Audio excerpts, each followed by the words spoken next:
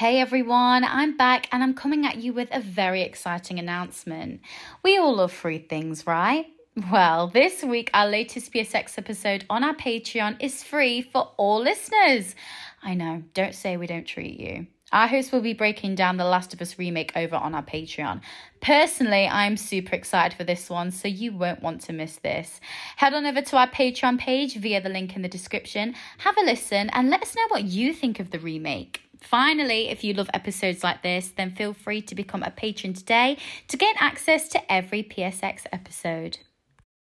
Incredibly exciting. It's really about love for the players and for the players. As a developer, that's an amazing feeling to have.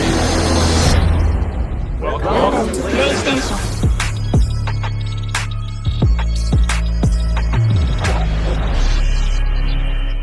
Good evening, everybody. And wait, what am I doing again, Alex? It's not evening, it's daytime. It is Wednesday. It's the early afternoon. We are here recording. Schedule's making it hard, but we want to make sure an episode is out. And just a heads up to all the listeners, you will hear children in the back on both sides because it is the middle of the day. It is the summer holidays. The kids are going crazy. Alex, how are you coping with the summer holidays so far? Well, currently I'm juggling twin boys who are arguing which episode of SpongeBob to watch. Not a fan, but they seem to love it. All of a sudden, it was Teen Titans at one point, and now it's SpongeBob. It's like it just always changes, isn't it? But parents out there, I like it.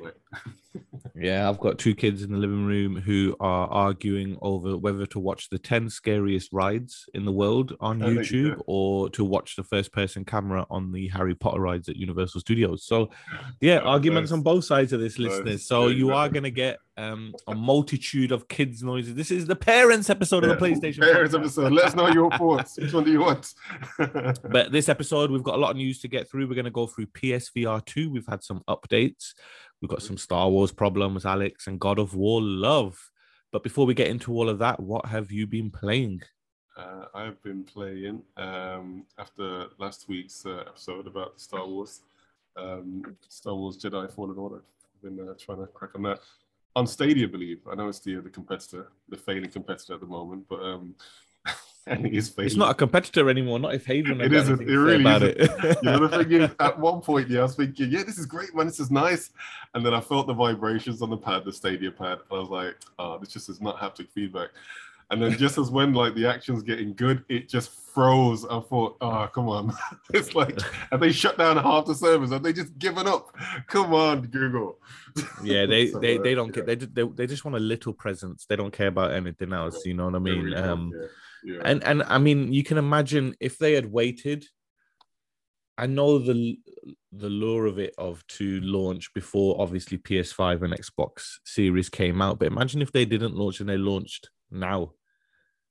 You know what I mean? They launched now. They could imagine if they launched now. They would have had a lot more software. They could have got the UI better. They could have got the tech even better than what it is, and it would have been crazy. For myself, I finished Stray. I told you last week I was going to start Stray. I finished Stray. Are you any good? I recommend it. Recommend it, really? It's very it's a beautiful game. It's absolutely beautiful. And the most important thing to make this game good is the agility and the animations of the cat. And it's great. You can't fault it. It's a good story. You can, if you just go through it, you can finish it in 3 hours. I didn't care about the spoiling anything, so I did it with a collector's guide just to make sure I can go for the platinum quickly. So I collected everything in the game, and it took me under 4 hours to do it. Even with the I just need to do 2 more trophies, which is speed run the game in under 2 hours, and you have to sleep for an hour. So I need to turn my rest mode off, and I just need to put an alarm on my phone and let that cat sleep. You know what I mean? So it's like a Tamagotchi / Pokemon. It is just a linear story, but it's a story like, you fall into this underground city, which is robots that can't get to the outside, and it's your mission to get them outside. But obviously, that's not your mission. You're just a cat, right? But you have a companion, which is a small AI robot. And as you find the collectibles, you're unlocking that robot's memories, which is really cool. But as I said, it's a beautiful game. It's one of those, again, the one thing the PlayStation 5 has done very, very well is just had indie hits every month. There's always something. Like, you can look at it from Kenna to Stray. There's just so many of them. You know, Sony have done really well this generation, and Stray is just another one. And again, it's free if you have PlayStation Plus. So play the game. It's absolutely free. Better be free. You know, after free. February, it's been a bit quiet. Yeah, you know what I mean. So they got to give something to the yeah. I mean, I highly recommend it. It's one of those that you'd probably. Does it get any better than like what's in the trailer? There, I mean, does it like? Yeah, Alex, I tell you, extra... it's very linear, with the exception of two specific. There's 12 chapters. 2 of the chapters are wide open, right, where you can kind of go everywhere, do everything, but they funnel into. It's like a Last of Us section. It's massive. It's big for a cat, but it's very vertical, which is cool. But you kind of just playing it, and it's one of those games that, unless you're a massive cat lover or you have absolutely nothing to play, it's one of those that you just pick up and play. Either clicks with you or it don't. Okay. And as I said to you, you can finish it in under 2 hours. So I highly recommend it. The story's good, and it's something different, you know. So recommend that to everybody without a shadow of a doubt. And as I said again, for the millionth time, it is free if you have PlayStation Plus. So head over to your tier and download that game. But Alex, are you ready for some news? We got a lot of news, and I know you're excited about the first one. You can see what we got. You got your popcorn ready for this one? Got it, yeah, man, at hand. Okay, number one. Oh, before we get into that, listeners, as well, just to let you know, if you go to the episode before this on your preferred podcast channel, whether it be Spotify or Apple or SoundCloud or anything else, you will see a 37-second episode. If you listen to it, it's Demi just explaining that our latest PSX episode, which was all about the Last of Us remake, which is like 30 minutes long, is free for everybody. All you have to do is go on the episode, find the description for it, you know, like the details of the episode, click that link. It will take you to the Patreon page and you can listen to that episode absolutely free. It's great. We break down all the technical features of the Last of Us remake, the comparisons to the PS4 Pro version, the DualSense capabilities, the audio, everything. We go into crazy detail, so it's highly worth listening to before launch. Okay, fast forward. Number one, Alex, are you ready? I'm ready. Let's go. We go to the future. Sony Interactive Entertainment has offered an early look at the PSVR 2 user interface, with one of the features highlighted being the see-through view. According to the PlayStation blog post, see-through view allows you to take in your surroundings while wearing the headset, which is handy when you want to check where your PSVR 2 Sense controllers are without taking it off. Furthermore, the headset's front cameras allow you to press the function button on PSVR 2 or use the card in the control center to switch between viewing your surroundings or viewing the content on your PSVR 2. The card in the control center also offers quick access to other settings for the PSVR 2, including adjusting your play area. I'm going to stop there before I move on to the next bit. Alex, Thank the Lord. Quality of life improvement or what? Already. And like just having that transparency mode, I mean, that just changes the game. You know, it's like, I mean, not only is it going to be virtual reality, you're also going to have that augmented reality as well. So, this is a nice addition.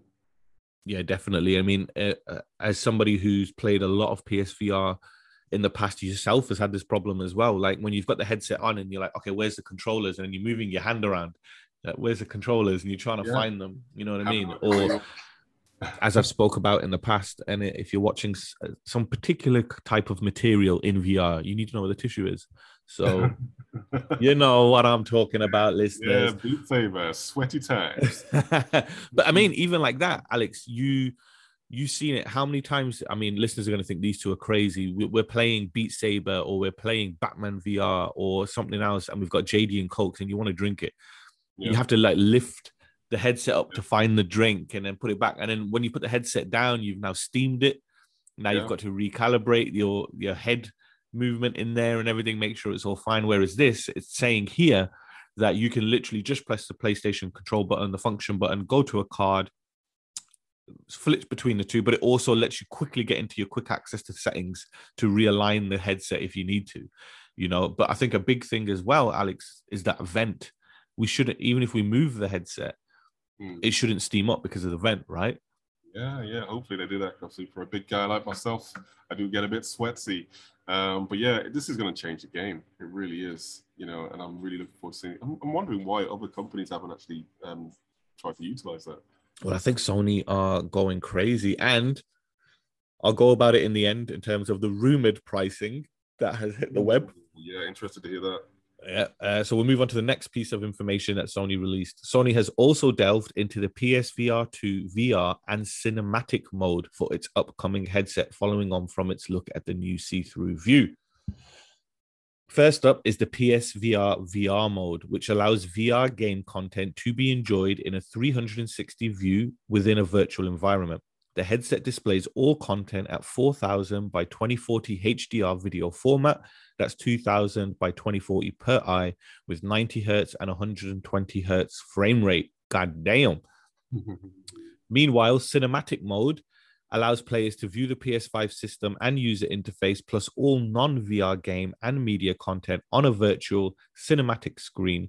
Here, content is displayed in 1920 by 1080 HDR video format with 24 hertz to 60 hertz and 120 hertz frame rate.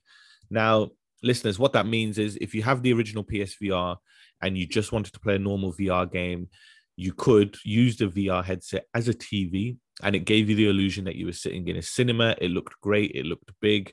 But again, it was running at like 720 at best. This is obviously going up to full 1920 by 1080 HDR video format with up to 120 hertz. I'm disappointed though, Alex. I thought you've gone crazy on the specs for VR. At least give us a 4K screen, right? That would have been nice. And it doesn't seem like it's too far off. I think they'll do it in an update, won't they, in the future? Yeah, but then again, it's like how much detail can one's eye actually retain? You know what I mean? Well, they want you to have 2000 by 2040 per eye at 120 hertz. Look at that. That's just the insane detail. And like, no doubt they're going to do it eventually because they can. But this is definitely a massive step up. And obviously with cost as well implications, this is a great sweet spot. So yeah, Alex, sweet. No, you can't. I was going to say you could remote play into the VR headset, but the VR headset has one cord that plugs into the PS5, so you can't. But how cool would that have been that you could have been like your PlayStation 5 could have been in Birmingham, you could have been in London, you could just put the VR headset on and play. You know what I mean? Like, yeah, that's a very good point. Like, how far are we from that reality? That becoming it's reality? Not far, mate. Again, it just all of the if the VR headset was. What about that rumored fact that the connection isn't actually going to be permanent? We'll see what happens, because all it needs is to be cordless with an app that has remote play. That's all it needs. You know what I mean? Yeah. So we're getting there, definitely. Sony quoted all this information. PSVR 2 game developers will begin to access the latest user experience for PSVR 2 in a new system software release coming soon as part of the ongoing development. There are lots of exciting things to look forward to for PSVR 2, and we can't wait to share more details about our next generation virtual reality headset that takes a dramatic leap forward in gameplay innovation. We'll share more information soon, including launch date and additional games coming to the platform. So obviously this was all announced because they've released it as an update soon to developers so as you said, developers can really start messing around with this tech, so it's exciting. But we need to get on those developers, man. We need to get them. We need to get all those units here.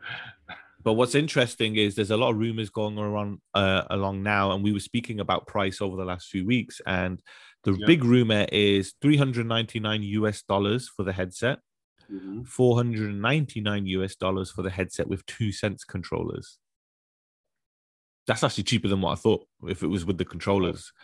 Yeah, that's actually okay. For a complete experience, when you got a screen, the most advanced haptic feedbacks on any VR device, as well as the IP, that seems like a fair price. Well, I went back and you said between 300 and 400, the same price as I said same price as the PS5. You said this, similar, $399, that's $350 here.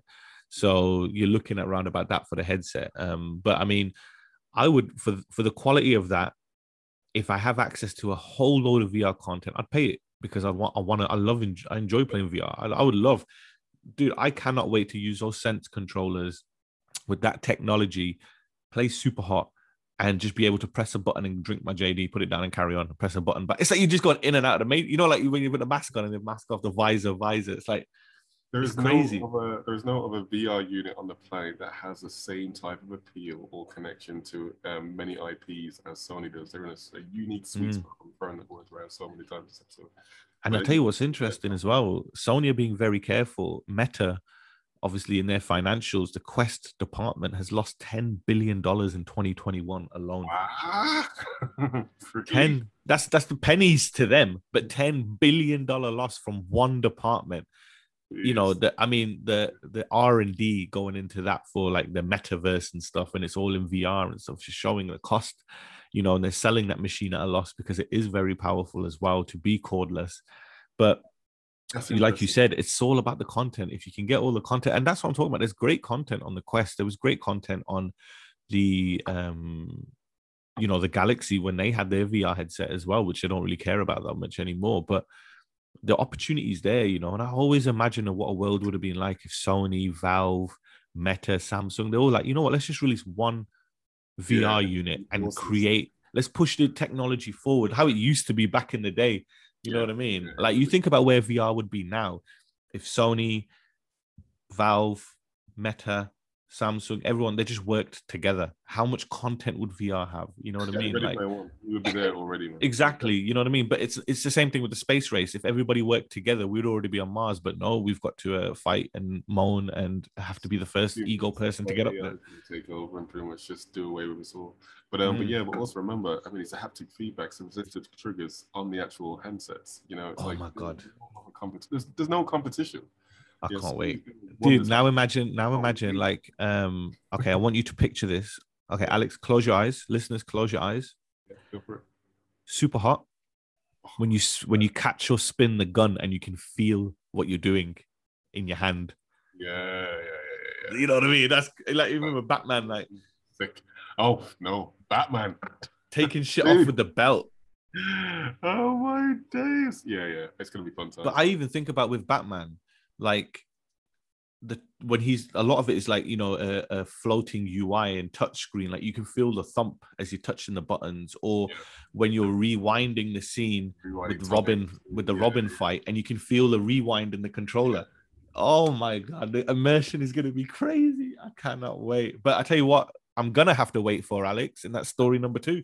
That's story number 2. Yeah, let's jump onto it. So a new report from website Bloomberg points to trouble at Aspyr, the studio behind the highly anticipated Star Wars Knights of the Old Republic remake. According to the report, Bloomberg has learned that studio heads have told employees the project is on pause during the time which Aspyr will look for other contracts and development opportunities, essentially meaning the game is delayed indefinitely, for now at least. The game's art director and design director were also reportedly fired a week after the studio showcased a vertical slice of the game to Sony at Lucasfilm. Sources from the report suggest that the issues within the game's development are financial, with the game's current pause potentially being declared unsustainable. Recently, Saber Interactive was added to the project by Embracer Group, the parent company of Aspyr and Saber. Sources from the report even speculate that this will result in Saber taking over the project entirely.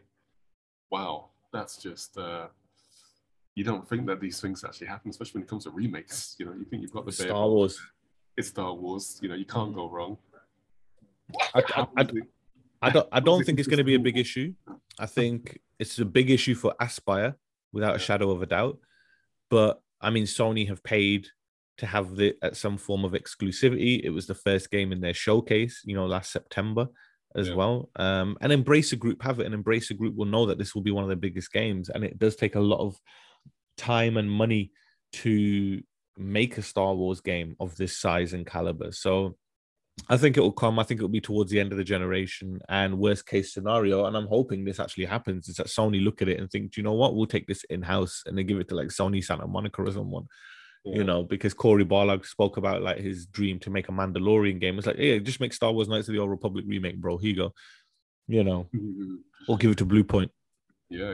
Let's see. But then again, I mean, when you got like heavy hitters such as, you know, Fallen Order, you know, it's like that's the quality now, I guess. So I guess they were just not up to par with that. And you know, it's been many years since Old Republic was actually released. I mean, it is literally old these days, right? So Yeah, and it's good though because I tell you what I really like about Jedi Fallen Order is that it doesn't try to be anything but a narrative single player linear game with you know what I mean? That's it. It doesn't need to be anything else. It's telling you a story. Knights of the Old Republic is like this massive like RPG like game. You've got all these other types of Star Wars games that are really ambitious. Jedi Fallen Order is like, nope, we're just going to do what the TV show does. We're just going to tell you a story, you know, and that's why it was one of the best games and it sold over like 12 million units and it's still bloody ending up in the charts randomly all over the place. Like, because it is just anytime there's something new Star Wars content on Disney Plus, whether it be Obi-Wan or Boba Fett or a film, that game just keeps coming back because it's just a story. It's all you want. Star Wars is stories, you know what I mean? And it's true. Yeah. It's one that you can actually easily follow, you know, and it's got a beginning, middle, and an end, you know, and you've got a character which you kind of grow to love, you know, as well as a world which is something that you didn't realize was missing, you know, and now I want to see more of it. And like we spoke last week, potentially there's going to be a TV show / movie in the works, you know, based on this franchise. A question for you, Alex, then. This is still on Star Wars, but we've already left the remake with Jedi Survivor, the sequel to Jedi Fallen Order. How do they balance the game if you're already going into it super powered? Because you're powered by the end of Jedi Fallen Order, right? Because I don't want to play that game again where I've got to build up powers here. I'm like, really? It's true, but they could just do the traditional thing, and it's like, he goes through a moment's lapse, you know, and then his powers are blipping out, and he just has to go through a series of overtraining to make him more powerful again. But then again, or you just level up the enemies that you're versing, right? So if everybody becomes a bit more superpowered, then it kind of levels things off a little. But all just different aspects of the game as well. Remember, it's like a platformer as well. You know, there's like kind of that treasure hunt aspect of it, so they can make these puzzles quite difficult. So I think they'll find ways around. But I'm looking forward to it. Yeah, without a doubt. But going back to the original story, we'll just have to wait and see what happens with the Old Republic remake. Whether you're searching for record players or pianos, how you pay matters. Visa helps protect you from payment fraud online. Visa, a network working for everyone. Hello, latest PS5 community. It's Demi, and I'm back with another shameless promo. If you enjoy listening to the latest gaming news each week, then you will absolutely love our YouTube channel.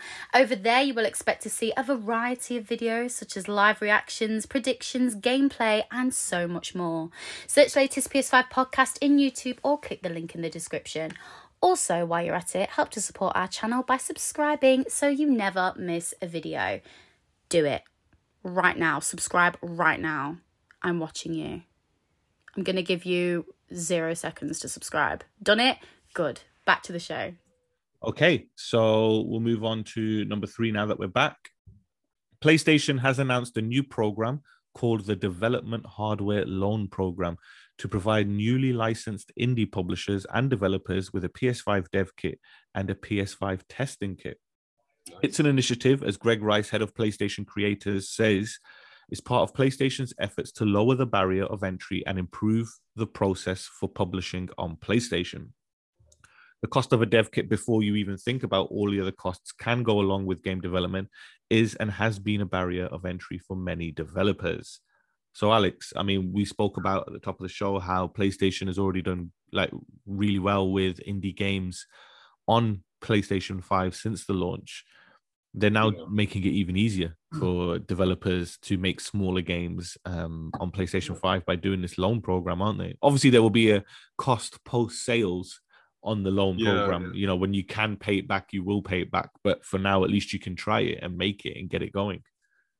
Yeah, definitely. I mean, what a better strategy. What other better strategy is there? You know, put it into the hands of indie developers, you know, who've got like, you know, years of experience playing games from AAA titles all the way down, you know what I mean, to the little indie ones, which pretty much nobody really worries about. But now they've actually got the opportunity to create and utilize all that knowledge and create a game themselves, which is going to be a lot cheaper for the likes of publishing as well. And yeah, there might be a bit of a barrier in terms of how much money they make from the sales, but at least they'll be in the field, right? So they'll at least be able to get a game into market. Quite similar to that game that we've been playing, actually, that app, Game Dev Tycoon. Yeah. Right. Yeah. So it's just an opportunity to get new blood into the game, because obviously. Oh, imagine that game, Alex, with DualSense capabilities. I don't know if that would. But like with ever increasing budgets, you know what I mean, for games, it's like it's time to kind of slice it down a bit and just level up the playing field because it is getting crazy. I mean, how much does it cost to do like a card these days? You know, even a game like Stray, you know, and like you compare it to a game like Stray. So you know, obviously there's a lot more money to be made from the indie title. So if they can get like a nice catchy franchise which they can get from the beginning, then it's a win-win. You know? So who made Stray, by the way? Was that Annapurna. Annapurna made it. Yeah, so obviously it was a small dev team, but published by Annapurna, who obviously had it in their showcase last year as well. It was in the Sony initial showcase. It was in the first ever showcase. PS5 reveal. Remember, Stray was there. And how much is this test kit looking then? So is there any guide price for this PS5 test kit? So if I remember correctly, it is in the thousands. I remember the PS4 dev kit where I used to work. Even though it was a giant publisher, it was like $4,000 or $5,000 for a dev kit and like testing kit and things like that for PlayStation 4. As you can imagine, a PlayStation 5 is a beast, you know. And when we're talking about that funny little V-shape grill looking thing that people used to put pictures of pizzas in and stuff. That is the dev kit that we're talking about, that developers will be able to get their hands on. But like you said, it's just they'll get an opportunity to see it, and once they see the SSD and the Kraken like suppression technology and things like that, they're going to be like, yeah, we want to develop on this. It's easy. We haven't paid for the dev kit. Let's do it. So it's just more games on PlayStation. And you know what, Alex? Here's what's smart about Sony doing this. They've done this right after they've launched a new streaming service, right? Called PlayStation Plus Extra and Premium, which requires game content. Oh, you don't have to pay us back for the loan. Just put your game on the service. You know what I mean? just keep pumping them up. And that is a very good point. You know what I mean? To the point where it's just like the App Store or, you know, the Play Store, and you've just got apps, games for days, and you don't have to worry about content. There's always going to be something for someone. But I think with Sony as well, they've looked at the success of Kenna, they've looked at the success of Stray, and they've looked at the success of other games that have come out that aren't classed as AAA and more independent based, and they've seen the success of it. You don't have to be AAA to be a success. You know, you look at Little Nightmares. Little Nightmares is a multi-million selling franchise, and it's just a small game. You know what I mean? And what was that other game that was Hades? You know, again, going up against God of War Ragnarok, or no, sorry, was it going up? No, it wasn't. It was going up against The Last of Us Part 2 for many Game of the Year awards, and it won like a third of them. You know, Last of Us won the other 2/3, but still, the fact that a small game like Hades was fighting the behemoth AAA #1 narrative game of a generation, you know what I mean, tells you that the line is thin between the two. You just got to make a great game, like Shredder's Revenge, Alex. We spoke about it 2 weeks ago. Game was only out for a week. It sold over 1 million copies. Yeah, and look at it, and that's cross-platform as well. And so, like, having a program like this means that the game will essentially be on. Obviously on the PS5 alone. Exactly. Whether you make the game exclusive or 99.9% guaranteed, you're making the game on PC, and you're like, we've got the PS5 dev kit there. Let's port a PS5 version. So easy. Yeah, I don't know if you saw the Linus Tech Tips on YouTube. I don't know if listens about it, but yeah, they actually managed to recover a PS3 dev kit from back in the day, and this thing was huge. It was like massive. Table, and that was like running into like the tens of brands. You know what I mean? Obviously, they had like the cell processor, not to mention the amount of cooling and storage that they needed just to run that system. I think a big thing for Sony on the dev side has been Mark Cerny. He was able to make the PS4 dev kit smaller. He was able to make the PS5 dev kit smaller. You know, the PS5 dev kit is like a flipping console in itself. You know what I mean? It's crazy. So the PS3 was just that oddity, you know what I mean? That odd one out in a generation of consoles, because it was just that was like literally NASA making a console, not Sony, you know what I mean? With all the cell processors and stuff in there. It was ridiculous. I know we spoke about it before, but could you imagine if they actually did give the time and attention to the cell processor where it would be now? I mean, this would be one of the leading chips. Skynet, bro. Skynet. Let's not go there. We'd be at Skynet by now. You know the chip that Cyberdyne Systems have in their vault, and it's in Arnold's head. That's a cell processor. That's what it was. Oh my gosh, not too late yet. Then people... And you know when Neo is lying in the chair and the guy puts something like a memory card or something in, so he learns kung fu. Cell processor. I'm telling you. Oh, that's what it was. Still life for it yet. Definitely. So speaking about life, let's see if Xbox is going to get a bit more life. So Xbox boss Phil Spencer has responded to a Twitter thread asking users what game they want to play next. And he's named God of War Ragnarok. The thread was started on the official Xbox Twitter account, proper Cornish, and also asked users what their first game was, the last game they played, what game they played the most, and the first game that you would want to show a caveman. His answers were as follows. So for his first game, he chose Pong. So that was the first game that he played, classic game from back in the 70s, I'm guessing. Yeah. The last game that he played was Road 96. I haven't played that game. You heard it? I've heard of it, not played it. Okay, cool. His favorite game was Robotron 2084, which sounds like something on the Commodore 64 or something. I don't know. DX. Game you played the most right now, and he's got FH5 Hot Wheels. What's that? Forza Horizon, yeah. It's like a DLC expansion for Forza Horizon 5. It's like all Hot Wheels stuff and stuff like that. Okay, sounds like that's a marketing answer. Yeah. Game you want to play next. The game you want to play next is God of War Ragnarok, which obviously sent people crazy. You know, the defected fanboys went mad. Wars went crazy because it's like that's not a PR answer because there's no PR to gain from Xbox to answer that. That's the thing about Phil Spencer. He's always acknowledged how great Sony's first party is. So. And how crap the Xbox is, you know what I mean? I'm surprised. I thought he would have put like a Starfield or something like that. There you go, right? It is so hard. He didn't even put Starfield down in there. This year.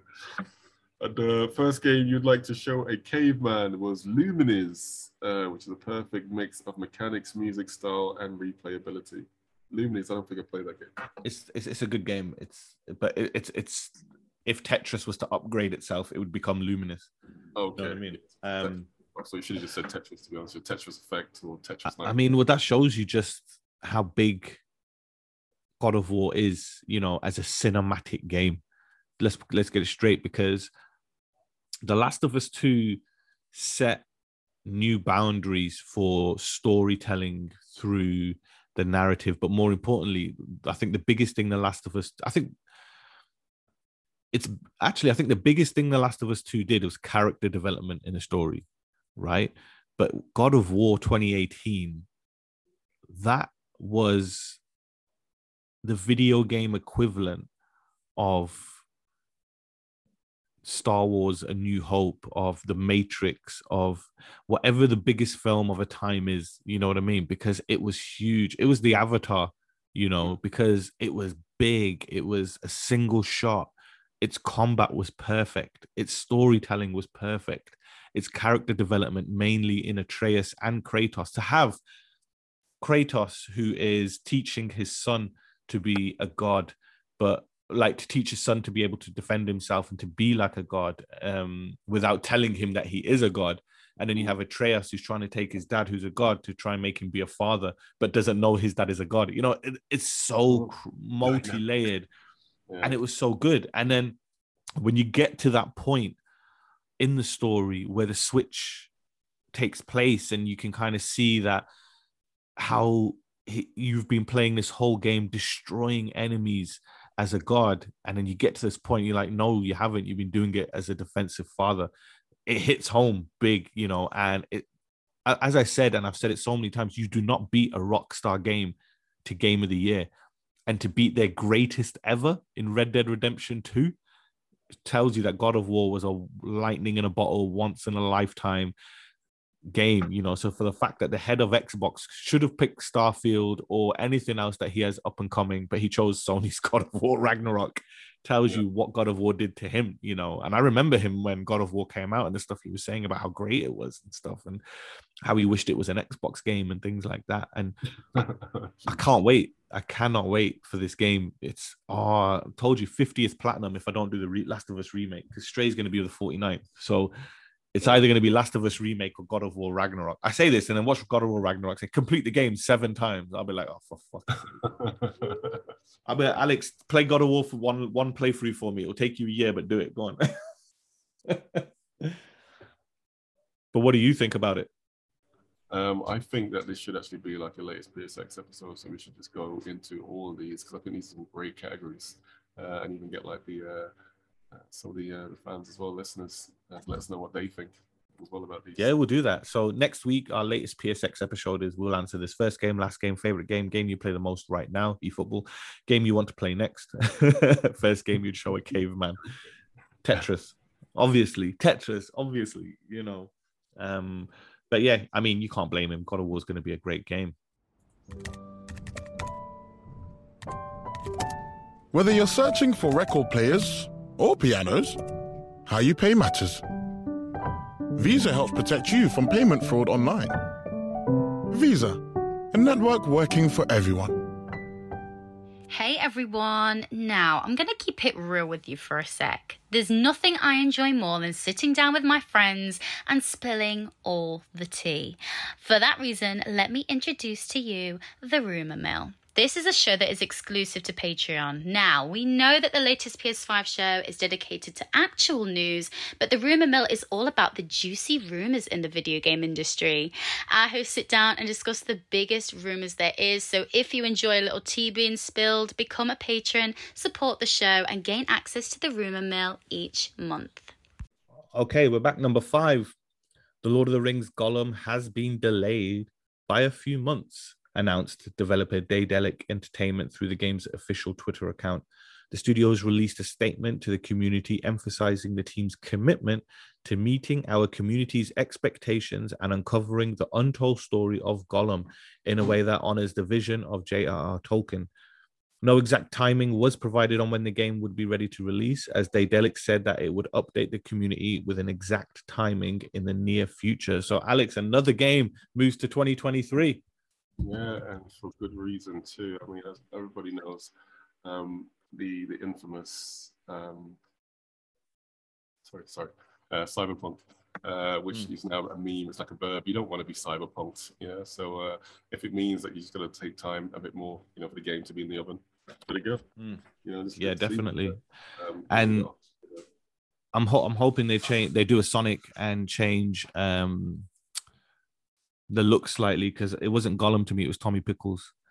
The Tommy Pickles looking for something, because he looks more like Tommy Pickles than he did Gollum on that one. But it's just another game from Rugrats. From Rugrats, yeah. Look, you're not gonna unsee it now. That's it. If there's someone's gonna get it on PC when it launches and put Tommy Pickles in there. But I mean, it's another game. We spoke about it literally last week about how crazy 2023 is gonna be. And this is obviously, if it's moving by a few months, it's going to move into 2023. So, yeah, it's going to be a loaded year. One of the main things is, it's like, obviously we've had the whole pandemic and that slowed down the scheduling for a lot of the production of games. But key thing as well, there are just no consoles in the wild. There's not enough, so you say. And like, obviously these game developers do have shareholders. They're smart. They know the best way to maximize their profits right now is not to release it during a drought. And you want your game to be fresh when it finally does get released. So just do it next year when, everyone's feeling a bit more confident. Sony's showing a lot of confidence in terms of their projected sales, coming from months. I mean, we're going to be seeing the likes of God of War Ragnarok, not to mention the big heavy hitters like, FIFA, God of War coming out this year. And then they're also going forward with the PSVR 2. So that's all showing industry confidence, right? That Sony's definitely going to have enough consoles out there. So it makes sense to release it like during that period. So yeah, man, all for them. I wouldn't be surprised if we hear more of these delays, which we have been. You know what I mean? So yeah, it's just going to continue, I guess. And it's smart. Yeah, just come up with some bullshit. Everybody has to come up with a different level of bullshit, though, don't they? Without doubt. I don't know exactly when it's going to come out, but yeah, we're just going to aim for 2023.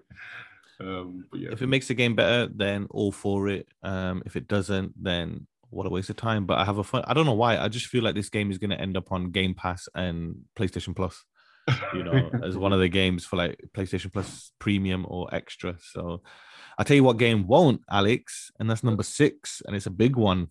Okay. The infamous Jeff Grubb is back in the news, ladies and gentlemen, and he has shared the first details on the rumored Black Panther video game, which he claims is in development at a new studio helmed by former Monolith executive Kevin Stevens. According to Grubb, the Black Panther game will be published by Electronic Arts and will be a single-player open-world affair where players take up the task of becoming the new Black Panther.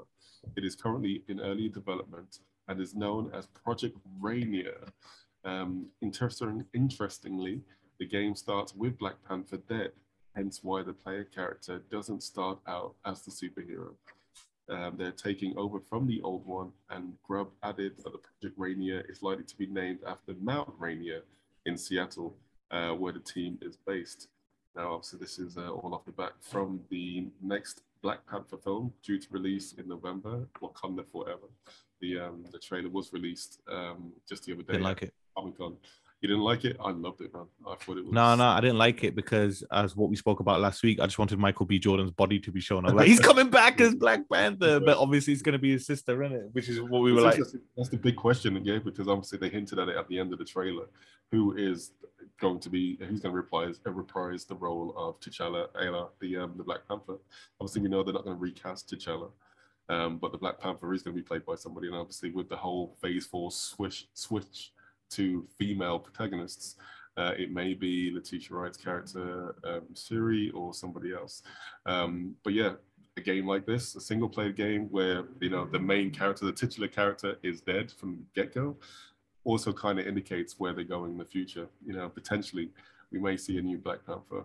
And could it be Michael B. Jordan?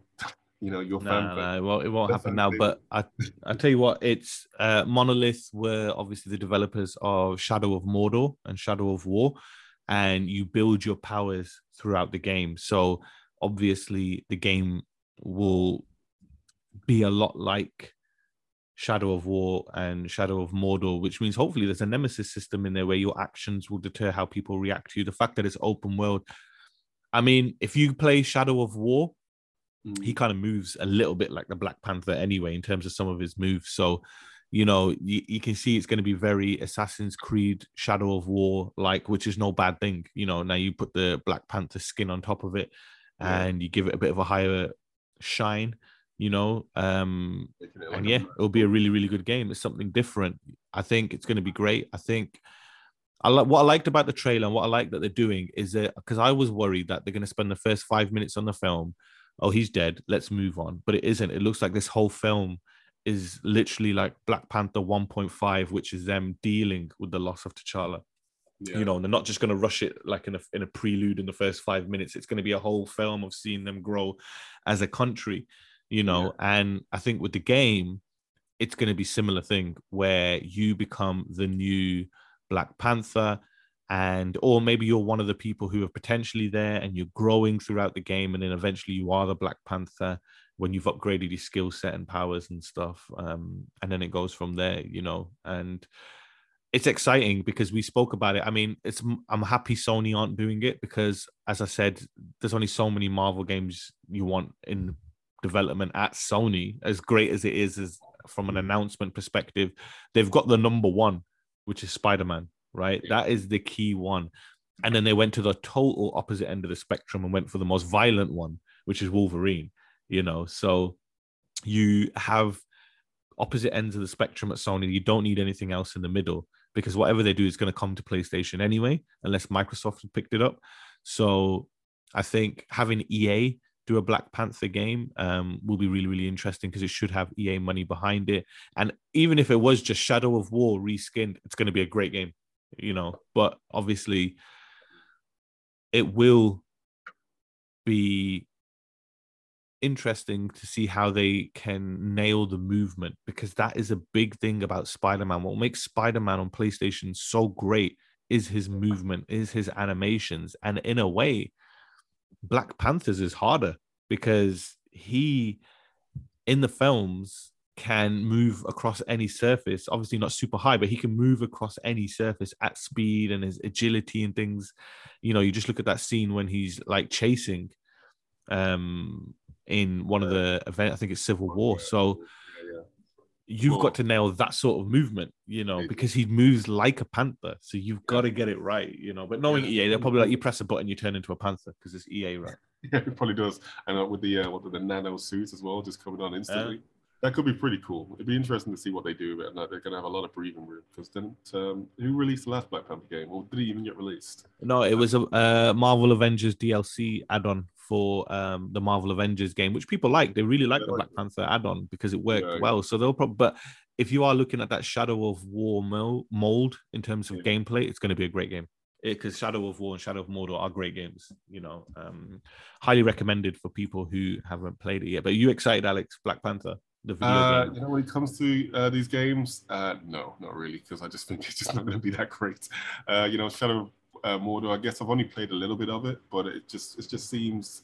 I guess if you're really into that franchise, you'd really love it. But for me, it's not as high quality as like the likes of say, Spider-Man or God of War. You know what I mean? Those are my types of games, but I'm sure there's going to be a massive fan base out there, and if they can actually manage to like up the quality a bit to make it more of a story-driven game, which is not just going to go on and on extensively online, then maybe I might dive into it.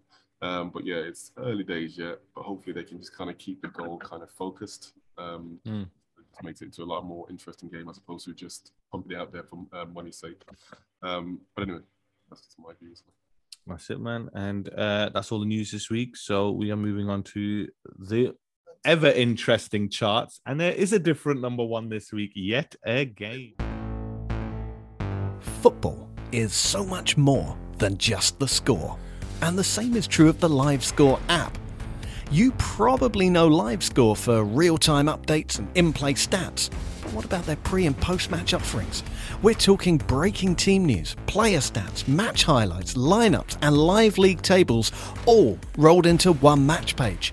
And don't miss exclusive content on all things football, from the latest transfer news to expert analysis and insight, only on LiveScore's Watch section. Download the free LiveScore app from the App Store or Google Play. LiveScore. It's more than a score.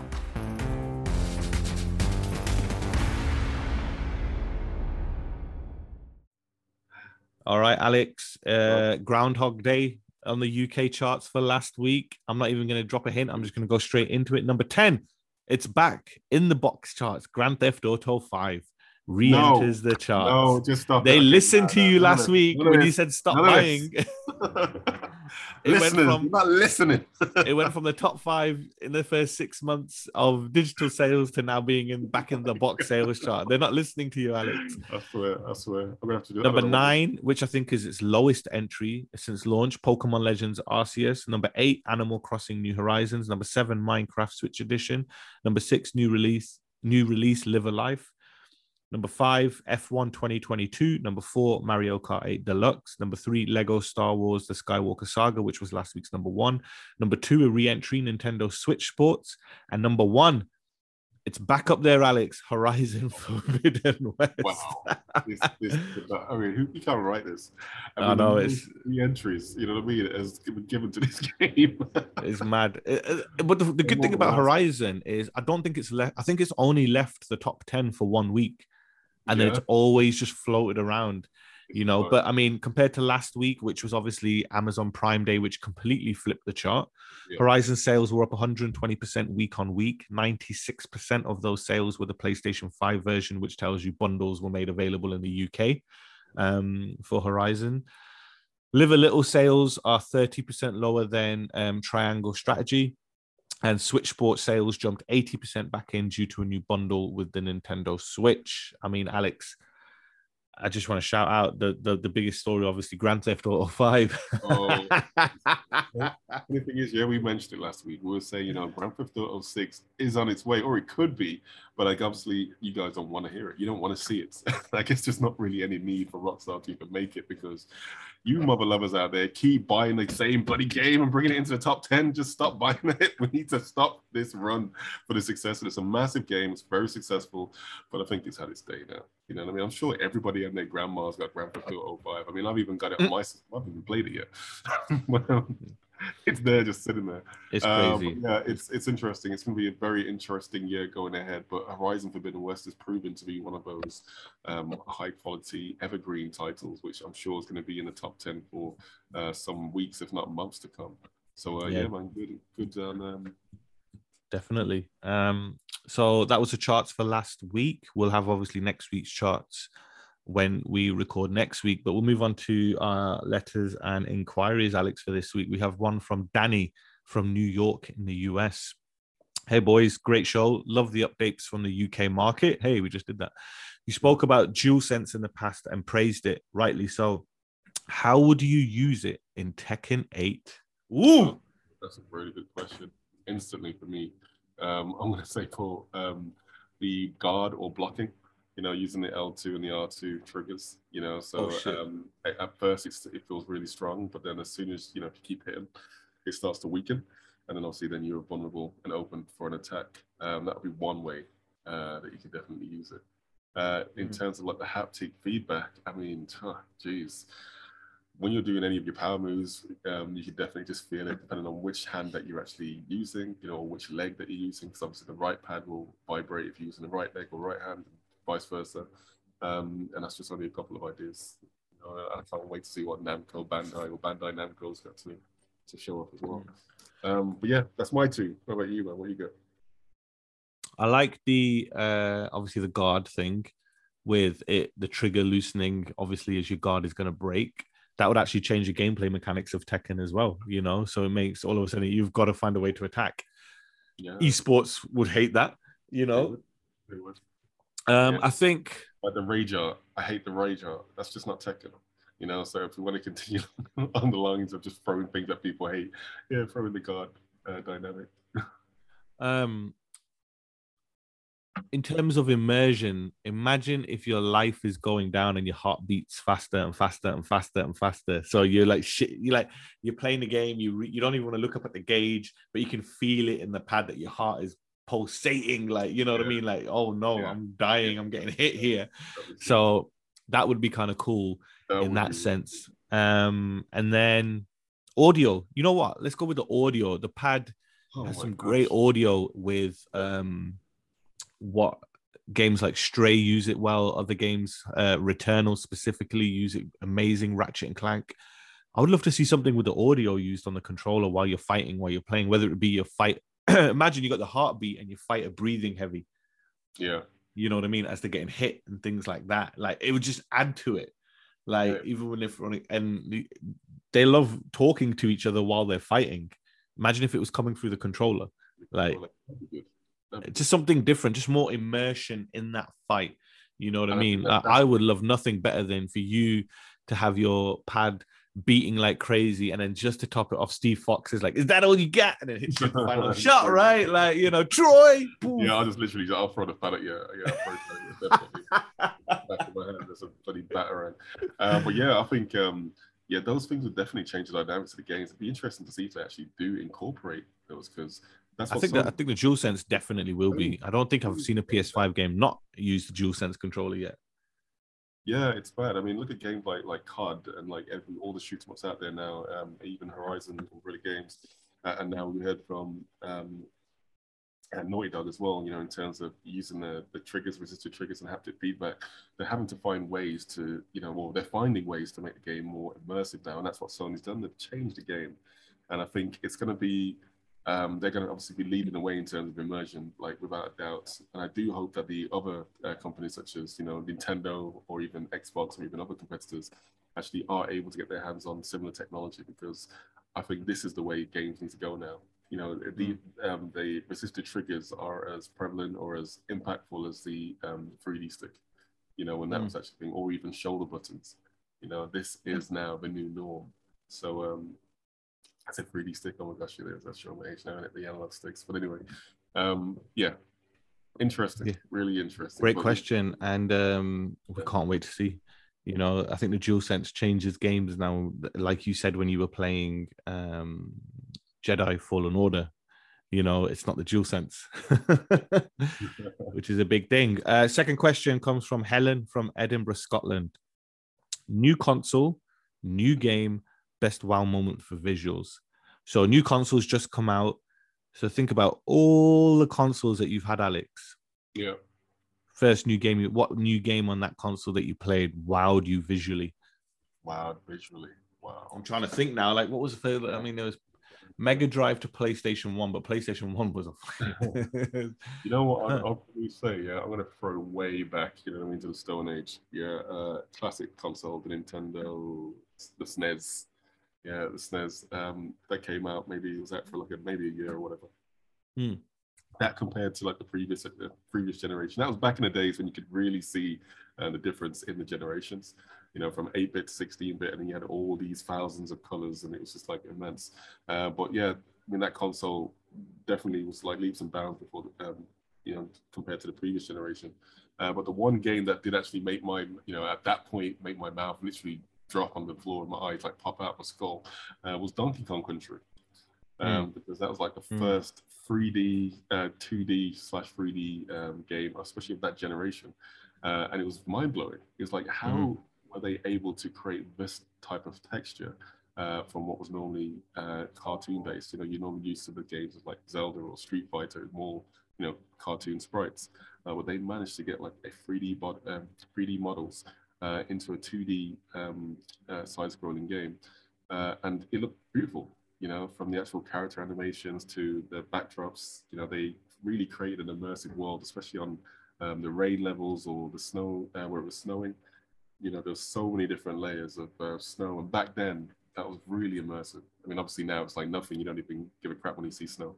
What you do know when it does not work well, as in the Grand Theft Auto remake or GTA 3 remake that came out, where the snow, it wasn't the snow, it was the rain, wasn't even falling properly. You know, which you thought in this day and age, how can that even be the case?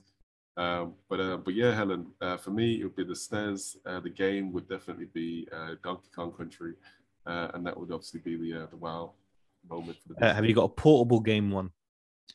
A portable? Oh, right. So while you think about that, I'll give you my console one. I was like, what was it on PlayStation 1, PlayStation 2, stuff like that. First, I was thinking SSX on PS2 because that was a big jump from PlayStation 1 games to PlayStation 2. But then I forgot. I think the biggest what wowed me on a new machine in a new game, I'm going back as well, but to the PS3, and it was MotorStorm. Ooh, you know, the PS2 had some, like, I mean, towards the end, it had like, it's still kind of like DVD, pixelated sort of thing like that. But when MotorStorm came out, the mud, the cars, the AI, I was just wowed by that game. I couldn't believe it. I was like, this is a video game that I am playing. And the whole road is getting destroyed and everything. So from a console perspective, even more so than what wowed me than Demon's Souls was MotorStorm on PlayStation 3, because Demon's Souls on PS5 was like mind-bogglingly beautiful. But the jump from PlayStation 2 to MotorStorm, for me, just wowed me like crazy. And from a portable standpoint, again, obviously it has to be kind of round about the launch, so new hardware, new game, PSP, Ridge Racer Revolution. Like, you've had handhelds before, you know, you had the DS, you had the Game Boy, you had the Game Gear, things like that. But the DS was the only thing out at the time. But when you load up Ridge Racer and it's a black screen, and then the car just drifts across and it just looks beautiful on that screen, I was just like, wow. And then you start playing the game on the PSP and just the ridiculous speed on it. I was just like, this is in my hand. I'm playing this on a handheld, no console, and it's moving and playing like this. So for console, for me, it was MotorStorm on PS3. And for handheld, it was Ridge Racer Revolution on PSP. What's your handheld, Al? Now, the first game that came, well, the system definitely is going to be the Nintendo Switch, because I think obviously that's the best. No, that don't count. Console. That's a console, mate. That's not handheld. Oh! No, now it don't count. Now it's a console. Listeners, are you hearing this? Don't count. It's a toy. You know what I mean? It don't count. We're talking like little, no fucking capability, right? For that portable, mate. No Switch. But yeah, okay. So on the handheld side, when it's not docked, the Switch. Nah, mate, that's not a handheld. But yeah, and you know, the game I was thinking of was Mario Odyssey. I mean, I think that game just looks absolutely amazing. Just literally, it was a beautiful game. But yeah, if you want to go for a strictly portable console, that's a tough one. That really is a tough one. Because I don't think there was anything better. Actually, no, it's not too tough, actually. It'd have to be Tekken. It'd have to be Tekken Dark Resurrection. It'd have to be on the PSP. That game just looked pretty much like you're saying about, Ridge Racer. It's like, it's an amazing game. It's like, how did they manage to make this game perform even better than it does on the console? And it was in your head. And not only that, especially when we were testing the game, it was, on a wireless connection. Like, how did they manage to get those performances looking like that good, that fast on such a small device? And I thought, yeah, definitely Mark, I don't know if it's Mark Cerny at the time who was part of that team, but the wizards at Sony and Namco, combined, definitely had the right potion and magic that day. But yeah, definitely an amazing experience. So that's what it would be for me, the PSP and the Tekken Dark Resurrection. Excellent. But obviously, from that would be the Nintendo Switch and Mario. No, mate, don't count. But listeners, if you have any questions you can tweet at latest PS5. You can also send us a DM message on Twitter. If you have any questions, you can also email thelatestps5@gmail.com, or you can leave a comment on your podcast service or on YouTube. All the information is in the description and what Demi has said throughout the show. Alex, we are done. It is 4:15 in the afternoon on a Wednesday, probably one of the earliest that we've recorded that it hasn't got to do with breaking news or anything like that. Any final comments for this week? Any final comments? Yes. I mean, like takeaways for the week. Going back to real quick with PSVR 2, the fact that you're going to be able to, have that transparency mode is going to be a real big game changer. And the fact that you can actually scan the room as well, so you can kind of replicate what you're seeing in the virtual world as to where you are. So you're not going to knock over that expensive bars that you have or whatever, or hit yourself into a wall. I think it's going to be a great quality of life feature. Also, a nice innovative function, which is definitely going to be incorporated by the competitors. So Sony's just going from strength to strength, especially when it comes to innovation. I know that Nintendo is scratching their heads thinking, what the hell can we do for our next iteration? Hopefully they can figure something out, because Sony's smashing it right now. But anyway, I'm rambling on. That's my last final words, sentences, paragraphs, whatever. I've got one that's going to make you think like, huh? But you're going to think about it and think, oh yeah, your right hand has never touched your right elbow. Good night, everybody. Welcome to PlayStation.